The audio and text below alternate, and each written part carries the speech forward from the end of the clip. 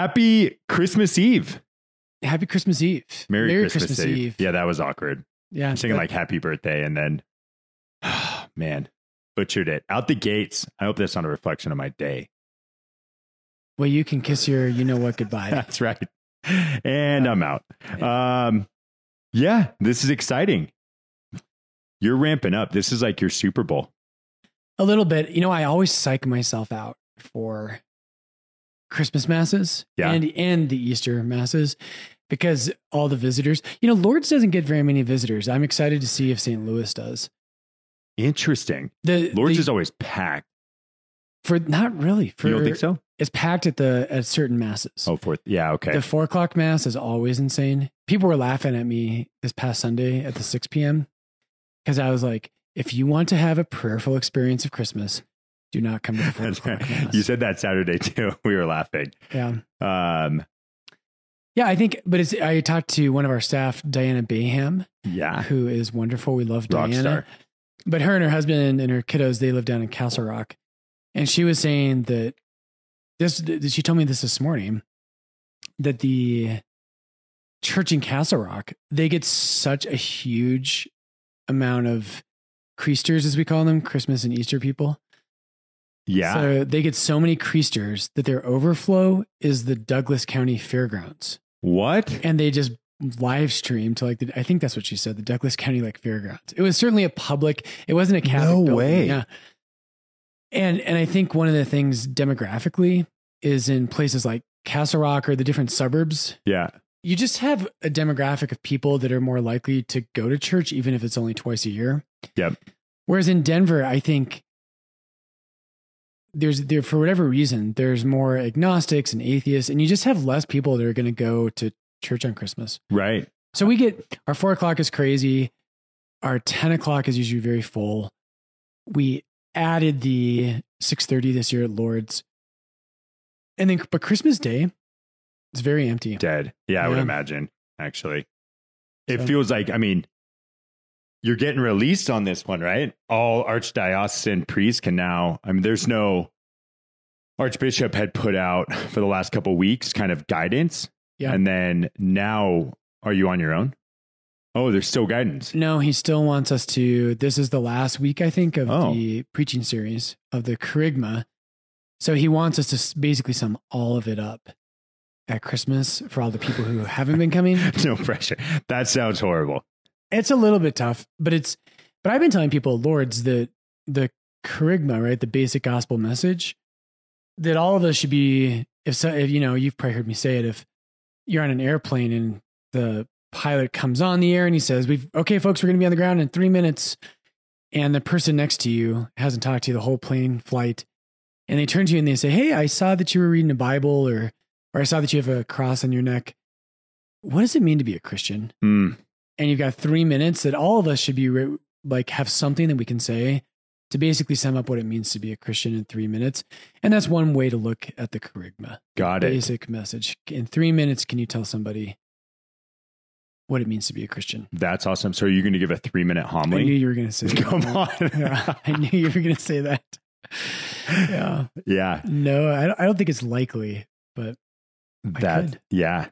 Well, I'm excited. We are going to the 4:30. Nice. Excellent choice. Baby life. Yep. Yeah. Baby Gianna is her first Christmas. It is. That's exciting. It is. And we decorated our house. It looks like the out of Elf, the store that he works in. Sure. I mean, we went above and beyond. You did. We have 3 Christmas trees. It's nuts. It is like a winter wonderland when you walk in. And it's kind of funny because I'm like, I'm still a few years away before she'll appreciate anything. You know, like this is a solid trial run that I'm not looking forward to taking down. And she has become obsessed with the Christmas lights. Yeah.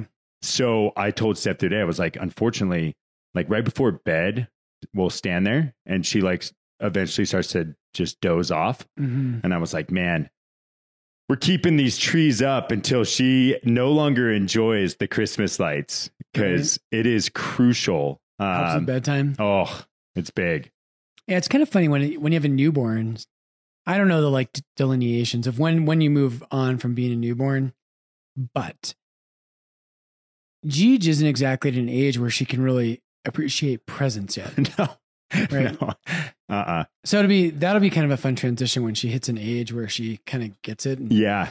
it'll probably be a great blessing and kind of a curse too. That's right. Yeah. Yeah. It's going to be over. I mean, we already got a bunch of presents and like a million stuffed animals, but she right now is in the phase of, I never thought I would want her to be a thumb sucker.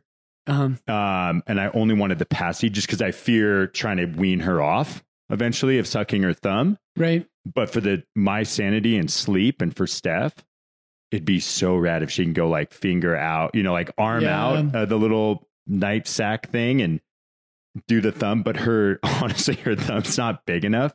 So she's like finally starting to get the motor skills to try to pull it off, but we're still a ways away. It's the little things. It is. Well, Christmas 101. we're going to hit some kind of just reflections on Christmas today. Before we do that, I think at this time of year, it's just a great reminder to folks, if you're looking for a place to donate before year end. Yeah. Patrick is our development director, and we've got two kind of places they could give, right? We do. We have a generous donor gave us a $25,000 year-end match, which is a big push for our school. Obviously, we try a handful of ways to fundraise for our school and tuition assistance and our families that we have a pretty diverse demographic of families. And right now, I think it's 48% of our families are on tuition assistance. So it's imperative to keep just solid Christian Catholic families who love classical, and affording Catholic education is tough. It is. It's expensive, and it's expensive to operate. So these are all crucial for us. So we have the year-end match, which is cruising along right now, but we still have a few weeks left. And then our school gala, which we spoke about last time. That's your Super Bowl. It is. Yeah. I mean, and I always laugh. I'm always like, man, the gala, it's on January 15th. And I'm like, man, January 15th at 11 p.m. I was going to say, which hour are you going to choose? Yeah. It's like, once you get all the silent auction items out of there, blah, blah, blah. But it's really not. You got to wrap your mind around like 2 weeks afterwards, because you got to close out statements, send all this stuff. But it's just an awesome night. And that one also goes towards supporting our families and students. Yeah. So yes, if you consider giving, write a check, send it to the office, drop it in offertory, or you can go online and you can purchase a ticket online as well, just at lordsdenver.org. There's links to send you there. So the only plug I'll make, I told the folks at Mass, is when I first came to Lourdes 7.5 years ago, we had roughly 100 kids in our school. Man. And Catholic education across the country is in really bad shape. It's really in danger of collapsing. Lourdes has gone in my 7.5 years here from about 100 kids to 355 this year. And we have 390 registered for the fall already. And more important than just the numbers is that our school, the reason that's driven the growth is because our school is not a normal school with a religion class tacked on. It's a school where there's a culture of faith. Yep. And people know it. And then that's why it's grown. They walk in the doors and they're like, yep, this is what I want. Yep. And it's just expensive for, we won't go into all the details. But anyway, if you're looking for something to support, we would love for you to help us educate kids in the faith. And we think it's a great mission. So lordsdenver.org, and you can make donations there. And thanks for considering that. Yep. Thanks for bringing that up. You're welcome. You caught me off guard with that one. Yeah, man. Hey, I'm there it is. Yeah. So here we are. So here we go. Christmas. We're at Christmas. It doesn't feel like it in Denver. Denver, we've had a incredibly dry year. This tonight, it's supposed to get a bunch of snow in the mountains. Okay. But not in Denver. They're supposed to get over a foot in the mountains tonight. So wow, that's good. Yeah. It's been so dry. It does not feel like we're there yet. Yeah. And so Christmas, right? There's a million things we could say about Christmas. But today I think I want to just start with the idea of a feast. And feasts are not something that are unique to Christianity. The ancient pagans had feast days. One thing you may have heard us speak about before is that in the ancient world, there was no such thing as a weekly day off. The only ones who had that were Jews. So if you lived in Greece or in Italy or Gaul or Asia Minor, wherever you might live, you didn't have a weekly day of rest. There were feast days periodically where you would get a day of rest, but it wasn't every week. And we owe our concept of the weekend to Judaism first for Saturdays. That's, and then to Christianity for Sundays. And so it's a religious meaning that ultimately is connected to rest. And I think that's a really important concept, is that if you don't have a bigger purpose in your life that religion provides, you won't find rest. Your life will be given over to the things of this world. So kind of a cool thing to think about is that Plato says that the gods gave, right? And Plato's not a Christian or a Jew, he's a pagan. So he believes in many gods. And so Plato says the gods gave feast days to humanity so that they might stand upright. What do you think about that? Interesting. Okay. Like as you were starting to say this, I'm like, wow, I guess the nature, I mean, you definitely had, I guess like tax collectors and that kind of stuff, but the nature of life back then was very blue collar. So I feel like it'd be tough to... Even agrarian society, right? And so when you have people, yeah, exactly. So you have people like, as we think of maybe white collar. Yeah. They're either going to be like royalty or scribes. Right. There's not a high literacy rate. So oftentimes the kind of elite class was actually priestly. So priests in like Egypt or Rome or Greece, they're going to have more leisure because they need to know how to read and write for the sake of the religious life of the society. Yeah. So traditionally before the printing press, really, and there's a long history of education in Western Civ about this, but priests were generally better educated than the mass of society, not because it was we were against that, but it was an agrarian culture. And so people needed to work on the farm or, be at work all day, and they weren't given over to education. Yeah. Like, it's interesting. I mean, to me, that form of work, the blue collar thing where it's like a task, you know what you're doing in and out. That is something I can, I wouldn't necessarily say like thrive in, but I feel like the intellectual life, like for you, yeah, where your day off, you want to go read and like, you're going to enjoy, and I'm not saying Sundays, but when you do have time off, that's where you thrive. I feel like I get emotionally and physically exhausted from even just like intellectual, right. Like I'm tired no matter what, but it's just an interesting reflection on life back then. So there's some really cool things about this. So Plato says this is the idea of education is very tied to what Plato says. So Plato says that the gods gave human beings feast days so they could stand upright. And the first thing that I think of when I hear that is, oh, like that means you have a burden on your back. Interesting. Okay. And so you're kind of hunched over when you have a burden on your back. And so a feast day is day you get to take the burden off your back and you can stand upright. Got it. And that is one of the things Plato means by that. But he actually means something more profound. And this is where it ties to like the religious kind of class, the priestly class, and to the idea of a feast day and to education. All these things tie together actually. But what it is that, so what Plato means even more than that is that animals, especially quadrupeds, right, 4 legs, animals tend to only look down. Yep. And so Plato, what he's getting at when he talks about this is that a human being standing upright can look into the heavens. And what that means for Plato, it's an allegory for him. It's an image for him of so much of my life is given to look at earthly things. Oh, that is powerful. Okay. Isn't that good? I did not see this curveball coming my way. I love that from Plato. And so if you don't have religion in your life, when this relates to Christmas, as we're going to get to in a second, everything in your life is given over to earthly things. Mm-hmm. And not that they're all bad, but at the end of the day, what Plato wants to say is that if your life is given over just to things of this world, you won't live a life that's fully human. You'll become something less than human.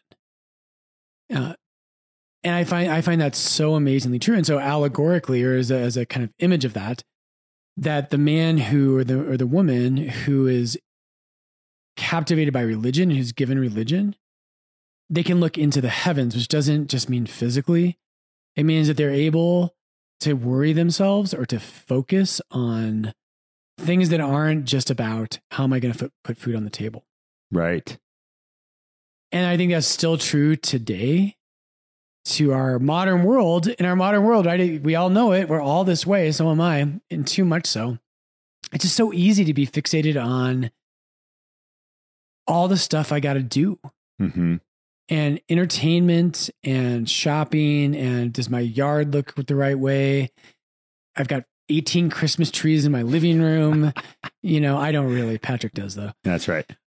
Yeah. And so, but what Christmas does is it actually takes your gaze off of looking down at the things of this world, and it looks up into the heavens in the sense of, does my life have a meaning? Mm-hmm. Is there truth? Is there purpose? I'm going to stop thinking about my grocery list or my present list I have to think about. And I'm going to think about a feast day frees me to contemplate things that aren't just what I have to get done today.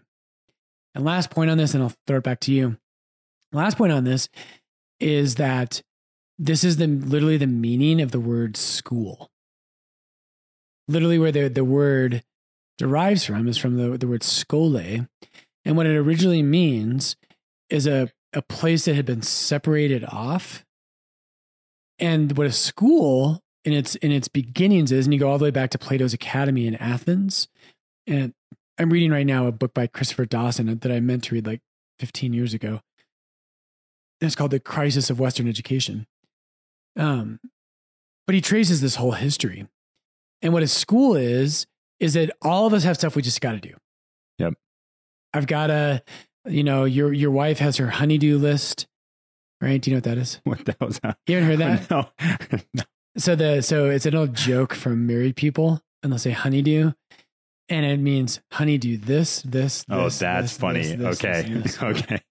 Yeah. You really caught, that one. I was like, what is that? But I was letting you roll. Yes. Okay. So what a school was meant to do was to provide leisure, to provide a space where there is a certain amount of society. And I would say, and this, even aside from just schooling and education, this is what Sunday is about. This is what a feast day is about. Is it's supposed to provide a space where I can think about things other than my honeydew list. Yep. And I can think about, wow, I'm 41 years old now. And man, what's life about? And I'm, maybe halfway, or who knows, maybe I'm 9/10 of the way through my life. Nobody knows. What's the meaning of my life? And I can look into the heavens and think about things like truth and knowledge and wisdom and love. And that's what Christmas is about, right? Christmas is this moment that all of us should be able to stop thinking about the practicals. And that really is the insidious nature of the modern world, is we've turned literally one of the moments that all of us are supposed to stop thinking about all this crap we do all the time. Yep. And remember, like, the story of the world and the story of our lives, that we came to be rescued by, or the Son of God came to rescue us, and to rejoice in that and be free and not worry about what's in the oven. And the modern world's turned it upside down, and the modern world's made it all about that stuff. And not to derail this, but would you like to see more people at Mass on Christmas Day? I feel like, not to generalize, Sure. but I feel like it's indicative of, I'd rather go to Christmas Eve. We got presents to open. What is in the oven? Starting to prepare for all that kind of stuff. Like, has it lost that aspect? I mean, it certainly has. I would just say, I don't mind people going. There's something nostalgic, about Christmas Eve Mass. Right. And I do love, like, we don't have a midnight Mass at Lourdes, but the Mass when it's dark outside, 10 o'clock. Totally. I love that Mass. It's basically the 4 o'clock now, but yeah. people will call sometimes and they're like, "Hey, do you guys have midnight mass?" And we're like, and they're like, "What?" Or they'll say, "What time is your midnight mass at?" And I just laugh at that question. Totally. But so I'm not against people coming on Christmas Eve. What I am against is the loss of the inner center of what Christmas is about, and any feast day for that matter. Is it's meant to be a time that sets you free. Yep. And Christmas is supposed to remind us that you weren't made for an empty inbox, as I always say. You were not made for a perfect yard or a better homes and gardens type house. There's something, and if you live your life for that, you're going to feel it over the years. You're going to go through and you're going to say, you're going to feel hollowed out inside because you're missing the true meaning of your life. And that's what religion gives us. And that's what Christ gives us. So that's what I'm against. Wow. Okay. So on Christmas Day, there's nothing wrong with do the presents thing, see the family. I think that's great. But also, like, especially adults out there, do you have space in your life to really just forget about all of your day-to-day anxieties and rejoice? And this is the true meaning of a feast day.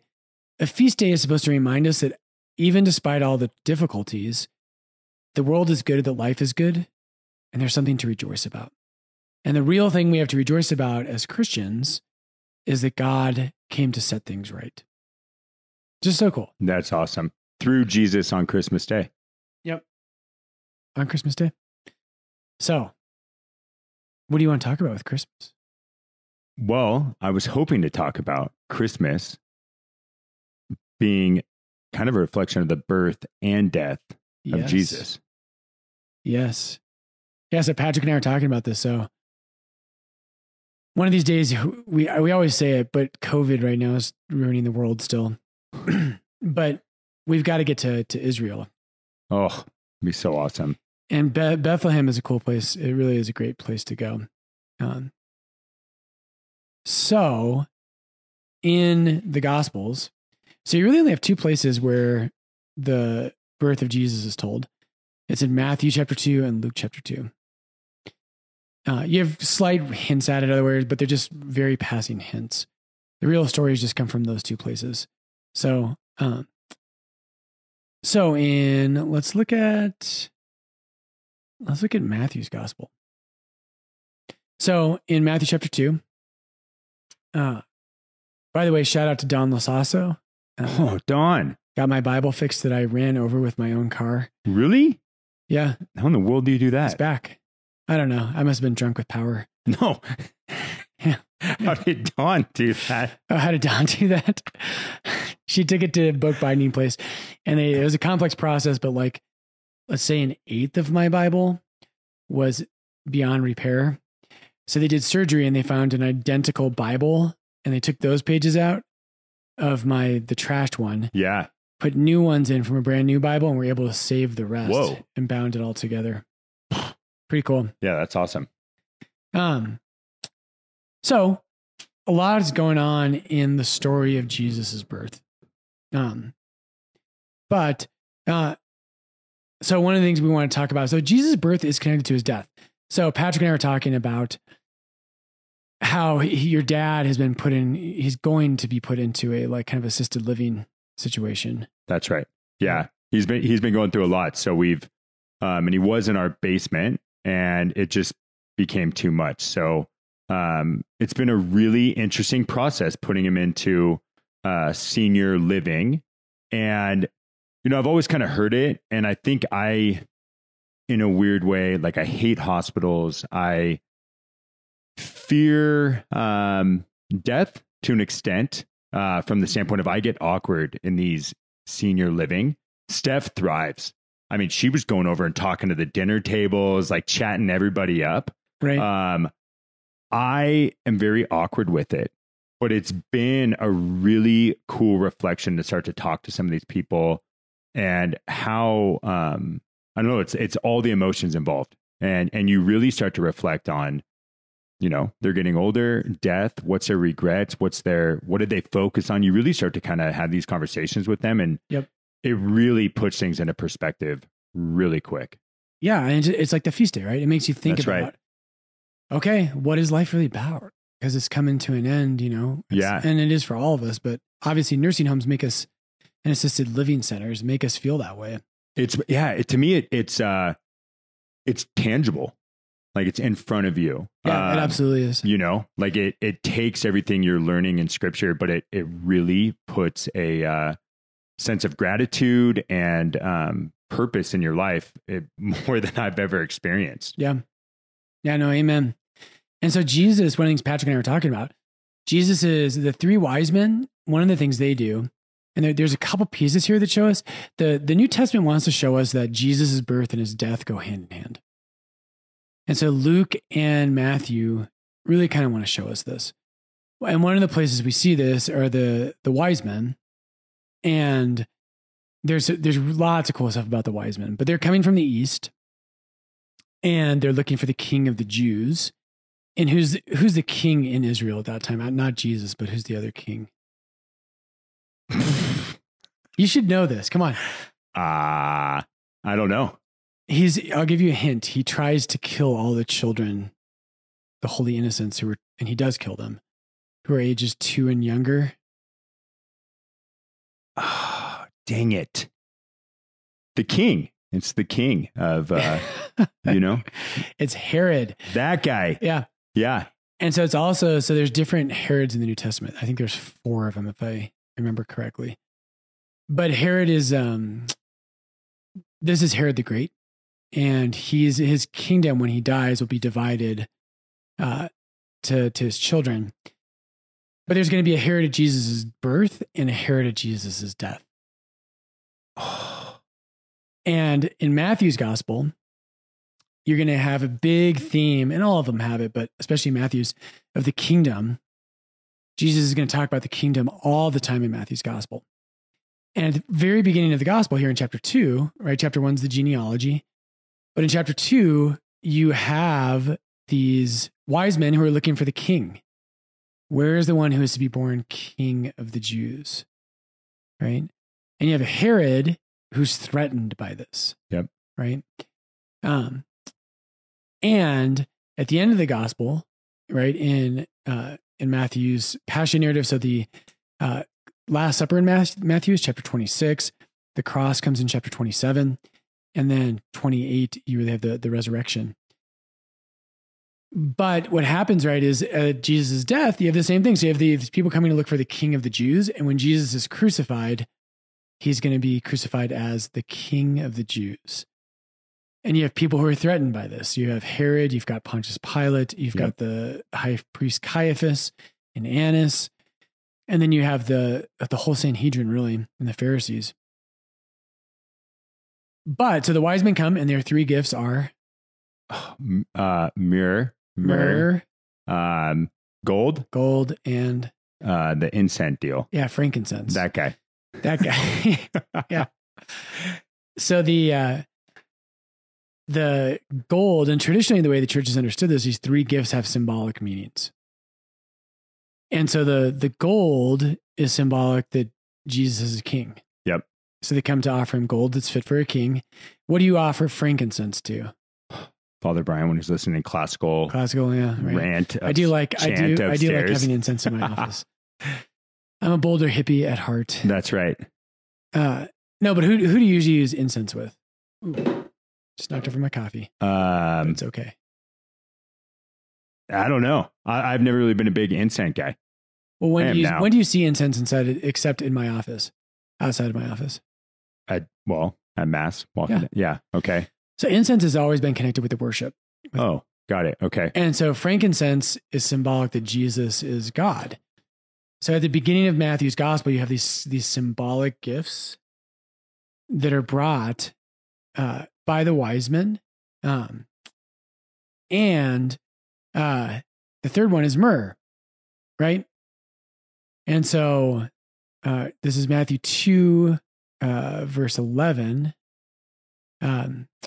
And going to the house, they saw the child with Mary, his mother, and they fell down and worshiped him, right? And so they're already worshiping him. So amazingly, the wise men seem to know something that we don't even know yet in the gospel.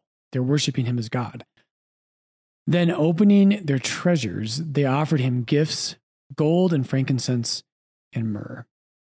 So what's myrrh? It's what they use at death.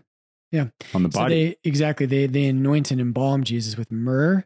Balm. That's And what I so was looking in for. John 19, let's look at this really quick. In John 19:39. So good to have my old Bible back. I've got my notes in here. Totally. I'm like, oh yeah, I know exactly where that's at. Thank you, Don. So John 19:39. It says, Nicodemus, who had at first come to him by night, came bringing a mixture of myrrh and aloes, about 100 pounds weight. And they took the body of Jesus and bound it in linen cloths. Now, where else is Jesus bound in linen cloths? In Turin. I like that, the Shroud of Turin. Yeah. Um, And it's not linen. It doesn't say linen. But where else is Jesus like wrapped up in cloths? in, Stations of the Cross on his right? No, No, I don't know. I'll give you a hint. It's When he's born? yeah. So Mary takes Jesus and she wraps him in swaddling cloths. That's right. Right.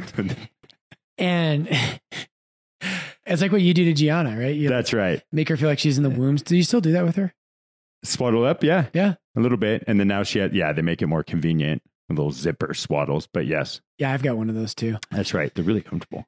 But the early church looks at this and they see a parallel. So Jesus, right, there's myrrh with the wise men. He's wrapped in swaddling cloths. So he's kind of like bound up in cloths. And the same thing is going to happen to him when he's buried. And then the third piece here is back.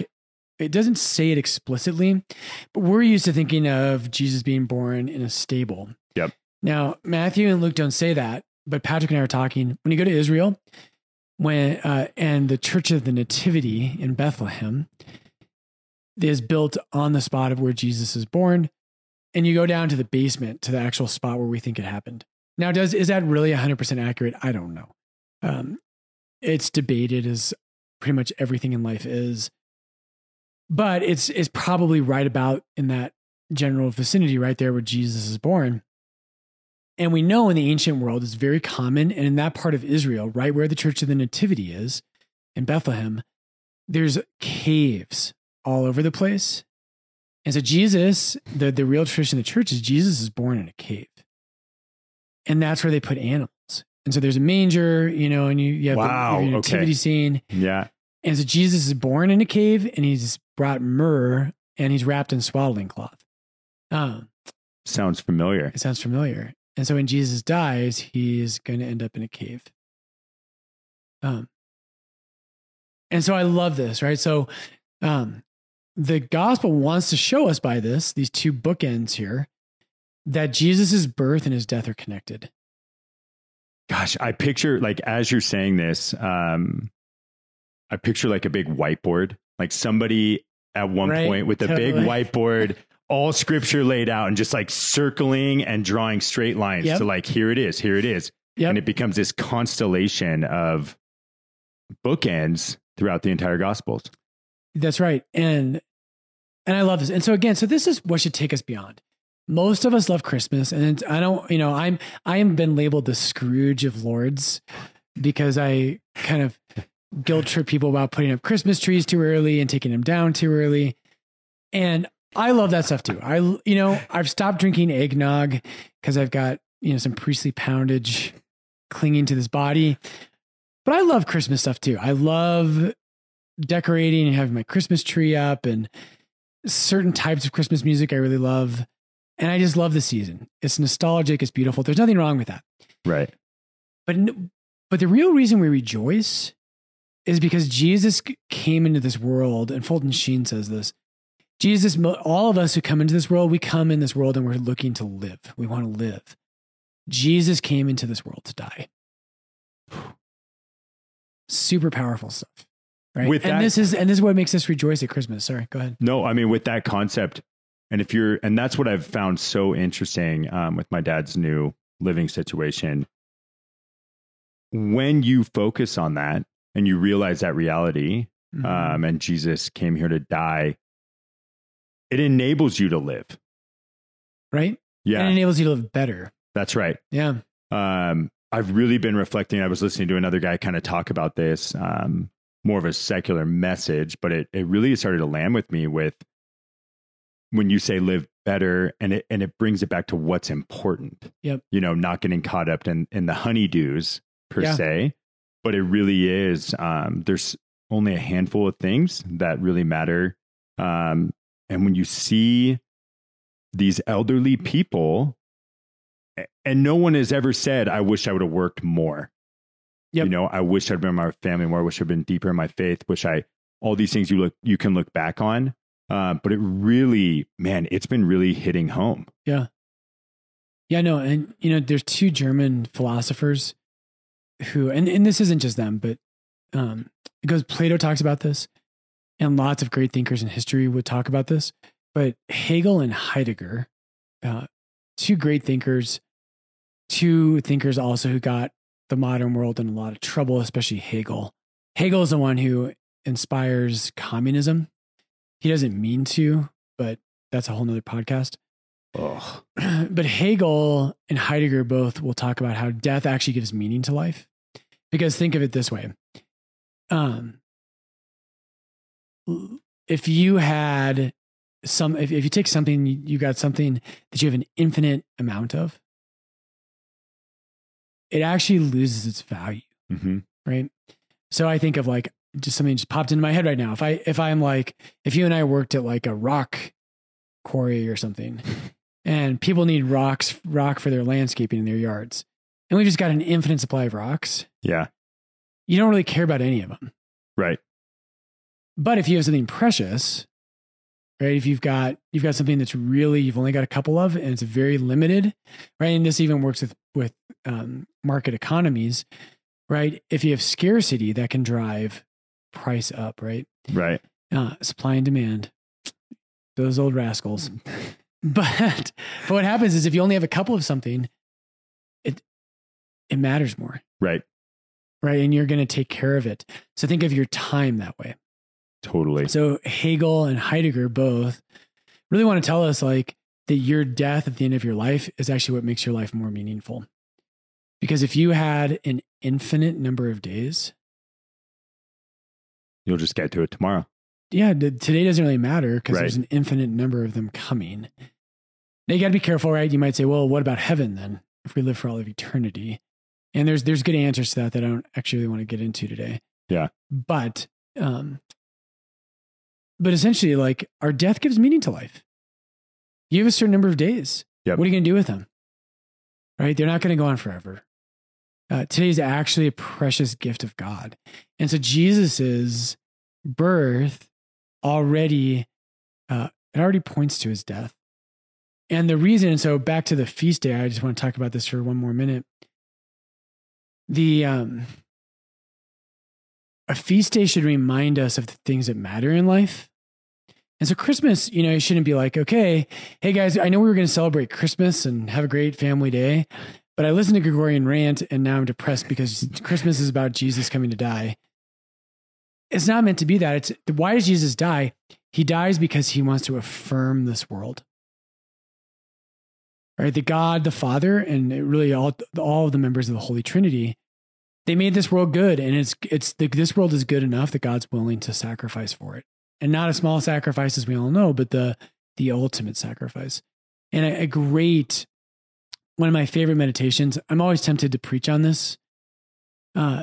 So, as you all know, out there in Radio Land, all of my ideas and sermons and everything else is stolen. But Balthazar has one of his Christmas sermons, his Christmas homilies, is called "Setting Out into the Dark with God." And so you and I, what he talks about is you and I think of Christmas as this time of great light. You know, there's the angel comes to the shepherds, and there's this golden light, and glory to God in the highest, and on earth peace to people of goodwill. But for God, Balthazar says, if you look at it from Jesus's perspective, the Son of God lives in perfect light, right? In unapproachable light. he lives in heaven. He lives in the eternity of the blessedness of the Trinity. And so when he enters this world, he's setting out into the darkness. Oh, that's deep. Isn't that, this is one of my most, I think it's just so, Balthazar just has a way of looking at things that make you realize how beautiful it is. Yeah. The Christmas is the feast day where the God who dwells in unapproachable light, the love he has for us makes him go out into the dark. Oh, that's deep. Right? Yeah. Gosh, I'm trying to process that. I mean, that's to overcome the darkness. Like, it's just such an interesting, I guess, dilemma in a way. Like, it's such an interesting thing to really actually reflect on of like, what led to that and how important it was and the significance. Mm-hmm. And it's something that when you just read it in scripture, like I kind of just think of the nativity scene. You're like, oh, this is cute. And like I asked you before, I was like, okay, I know you don't put Jesus in. You have to wait to do that. Like, do you wait to do the three wise men? Like all that kind of stuff that you kind of just, it's easy to glance over the importance of all of it. Yeah. And I love that image of sitting out into the dark. And so, so Balthazar in that homily is going to talk about how the same thing we're talking about today is that the Bethlehem leads to Mount Calvary, and that the Son to go in search of us, right? And you think of the parable of the lost sheep, where the shepherd leaves behind the 99 and he goes out to search to find the one. Yep. In some ways, that's what Christmas is. Christmas is the story where our own sinfulness, the world's story, had lost its way. And so God doesn't just stay in his happy place, but he sets out into the dark. Right? He goes in search of the one that's lost. And that in that sermon, Balthazar is going to talk about how that darkness of Bethlehem for God is going to lead all the way to the darkness of the tomb. That he'll go all the way to the furthest edge of darkness to bring back those who are far from God. And the light? Is that what you would say? So to bring them back to the light. And so, yeah. Right. So the St. Thomas Aquinas, he talks about, there's a principle called exitus reditus. And what that means, it's just Latin, and it means all things come from God, but they ultimately fell away from him. And so Jesus comes forth from the Father. He goes all the way to the edge of the bottom, if you will, to return, to bring all things back to God. And so I heard Bishop Barron say this once. He has a great line where he says, with one of Balthazar's more controversial teachings, and in fact his most controversial teaching, which I don't want to get into too much, but what Balthazar sees is if you imagine like the Father's arms, and St. Augustine will refer sometimes to the Holy Spirit and to the Son as the arms of the Father. But if you imagine like trying to embrace the world with your arms going out, if God the Father, right, is in perfection in heaven and all these things, and all the Trinity is, the Son says, I'll go to the other end. Right? And so it's like this great kind of arc. Yeah. Where God can capture everything that's in between and to bring it back to himself. Now, that obviously raises a bunch of questions about, is everyone saved and those kinds of things? And that's not for today. Balthazar, by the way, never explicitly taught that all people were saved. Never did that. But it's a super hopeful thing. And I think at least what we could say here is that the Son of God set out into the dark to go to the furthest edge, right? He went all the way to the tomb, all the way into death, to find us. And so we don't think of Christmas that way. We don't think of it as being about that. But if you really sat and thought about that, on Christmas Day, that's better news than anything else. Right.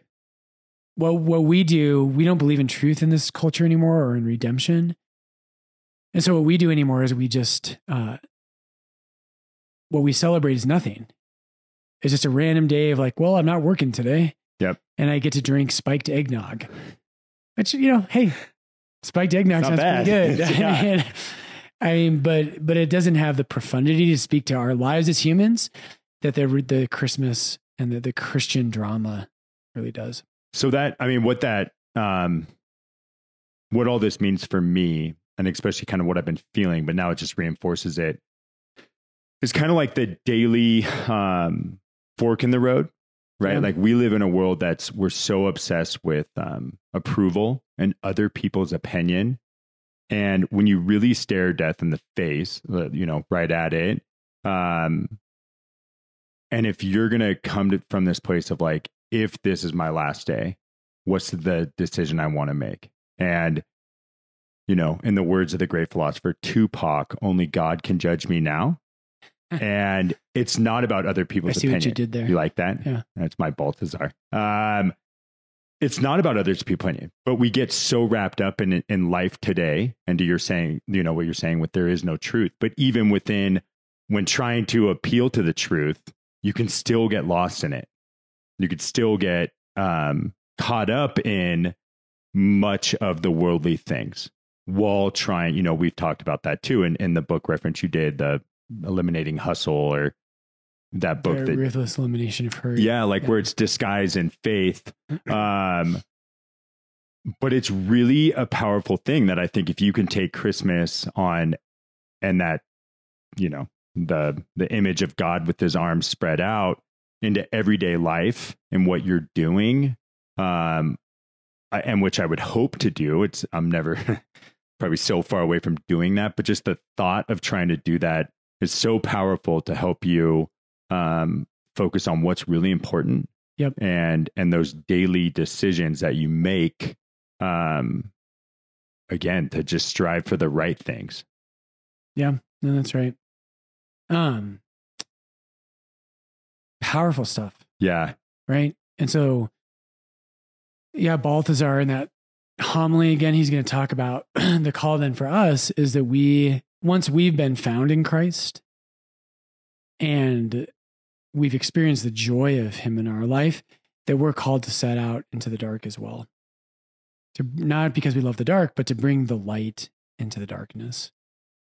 And that evokes John chapter 1, right? John chapter 1, let me read it precisely so I don't get it wrong. But in John 1, the evangelist says this. He says, verse 9, the true light that enlightens every man was coming into the world. Right? The true light that enlightens every man was coming into the world. I think Balthazar probably had this verse in mind when he wrote that sermon. Skipping down a little bit, John 1:14, the word became flesh and dwelt among us, full of grace and truth. We have beheld his glory as of the only begotten Son from the Father. Anyway, and then last one, I should jump back to verse 5. This is my favorite kind of verse in the beginning of John's gospel. John 1:5, it says, the light shines in the darkness, and the darkness has not overcome it. And so it's fitting we're in Christmas time, the light is growing in terms of the year. The early Christians loved this symbolism that the light, we now move from where the days grow shorter and the darkness is greater. And right around Christ's birth, the light that has come into the world begins to grow.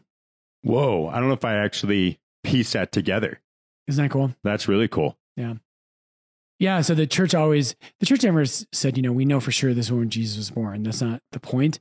The point is that all of creation speaks to the mystery of the faith.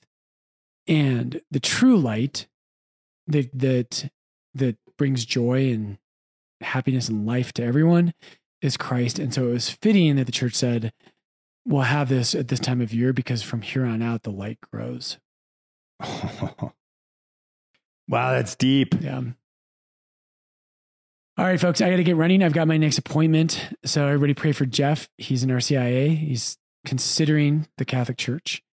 And by the time you hear this, our appointment will be done. That's right. But I think that God hears prayers regardless. So say a prayer for him. That's right. And I hope you all have a very Merry Christmas. We are just so grateful for all of you that listen. Somehow you listen and you sharing it. And hopefully we can provide some sort of clarity to the Christian life and Catholicism in general. So, yep. And so Merry Christmas. May the light of Christ, right? The light that shines in the darkness, may that enlighten you this Christmas. May it be a different year for you this year, not just a year of, another day off or something, but actually may today and all this Christmas season, may it be a day where you celebrate the true light.